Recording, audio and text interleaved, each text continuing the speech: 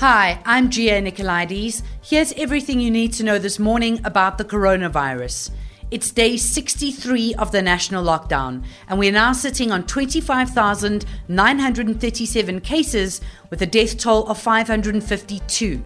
Remember, government had said that the number of infections would increase as we head towards the projected peak around mid-July or mid-August.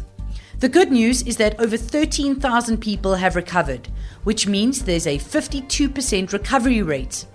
Testing is also ramped up, with 29,000 additional tests done since the last report. Now, the long-awaited briefing by the National Command Council about all the regulations under Level 3 is expected to happen today. It was postponed twice already.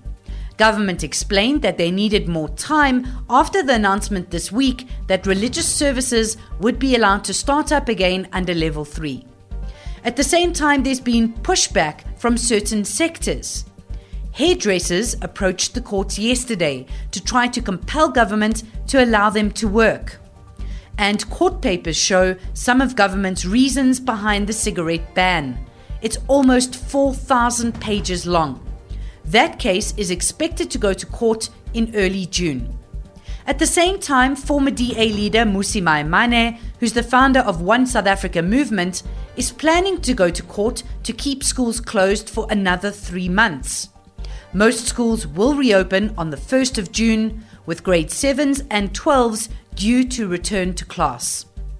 Gauteng's West Rand District Municipality is now an official COVID-19 hotspot area, after a cluster of 196 infections centered at AngloGold Ashanti's Mponeng mine. 11 workers also tested positive at Sibanye-Stillwater. Globally, there are over 5.6 million confirmed cases. The United States has surpassed the grim milestone of 100,000 coronavirus deaths. Nevertheless, most US states have moved towards reopening restaurants and businesses. New Zealand has recorded no new cases for a 6th consecutive day now, although a 98-year-old woman from Auckland died, bringing the death toll to 22 in that country. For more on the pandemic, go to ewn.co.za/coronavirus, and remember to like, share and subscribe to our YouTube channel.